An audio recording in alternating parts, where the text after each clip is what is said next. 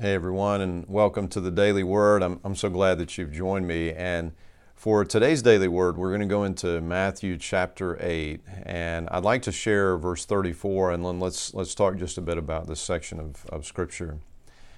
Then the entire town came out to meet Jesus, but they begged him to go away and leave them alone. So, a couple of things about this story, a few things about this story.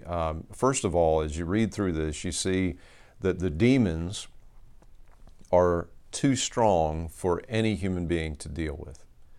So there is a spiritual power at play that has really taken these men captive. They are spiritually oppressed. They are held captive, and no one can do anything about it. It was a problem that human beings could not solve. Secondly, this was a problem not just for the men. Obviously, it was a problem for them. They were held captive. They were under spiritual oppression, but it was also a problem for everyone in that area, in that region, because no one could go by here. There was such violence. There was such aggression. They were so just out of their minds that you couldn't even go near this place. And so this was a problem that was affecting everyone. And notice also, and this is just kind of a side note, but that the demons actually recognized Jesus as the Son of Man. They not only recognize him as the Son of Man, that they understand the truth of the coming of the day of the Lord. You can tell by what they say here and how they ask, Jesus, have you come to torture us, Son of Man, before this day of the Lord? And so this spiritual knowledge is available to them, and it's significant because, my goodness, isn't it ironic that the spiritual knowledge was available to the religious leaders of Jesus' day?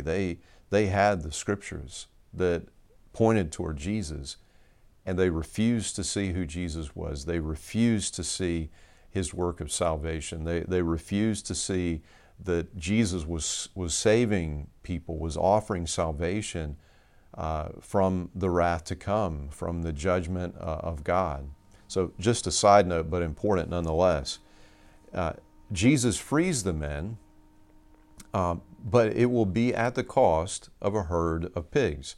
And I know it's a very strange story, but on one side it confirms for us that this is in fact a Gentile region, this region of the Gerasenes.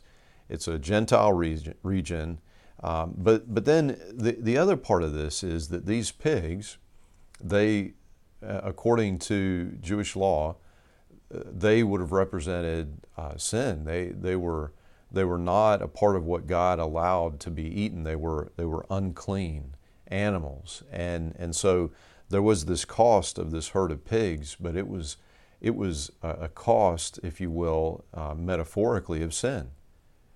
And what I want to bring before us is that the freedom of Jesus, the work of Jesus, costs us.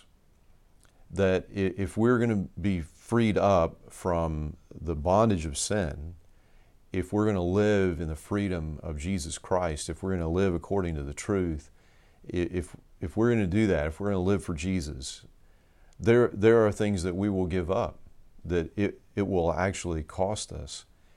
And we have to actually deal with that cost and evaluate, do I understand the cost-benefit analysis that whatever the Lord asks me to give up to have more of him, it's worth it. It's worth it any day of the week, anything it is. And it really, to me, it makes sense of Jesus' question of the man who is paralyzed and he's at the pool of Bethesda. It makes sense of that question because Jesus asks him, do you want to be healed? Do you want to get well? You want to be well? And there's a part of us that looks at that question and thinks, well, my goodness, what kind of question is that? Why would he ask this? But the thing is that the healing of Jesus would cost him. It would actually change his life. that he would no longer be justified with hanging out by this pool all day, that he would actually begin to have to take this responsibility for his life that for decades he had been accustomed to not having to deal with. You see, there is a cost even to this healing. There is a change in his life. And so he asks, very fair question in light of this, do you want me to do this for you? Because the people in this region, listen, this is extraordinary. They know what this problem is, and they know that Jesus has just fixed it. He has just freed these men, and he has just given them back this area. Like they can now go there, and they know the work of Jesus is something that no human being could do. They know all of this. And yet, when they come out to meet him, they say, yeah, we need you to go. We need you to go. Because this cost is too much for us. The people would rather have their pigs than Jesus. And what I want to invite us to do is to trust the work of Jesus, whatever it is. To trust, even if there's a sort of a gulp, right? That, oh boy, this is going to cost me. To trust him absolutely. That whatever he wants to do in my life, it is for the best. And whatever it is that would get me more of him, worth it. Worth it. It just is. Amen. And friends, until we get a chance to speak again, I pray that God would bless you and that he would keep you.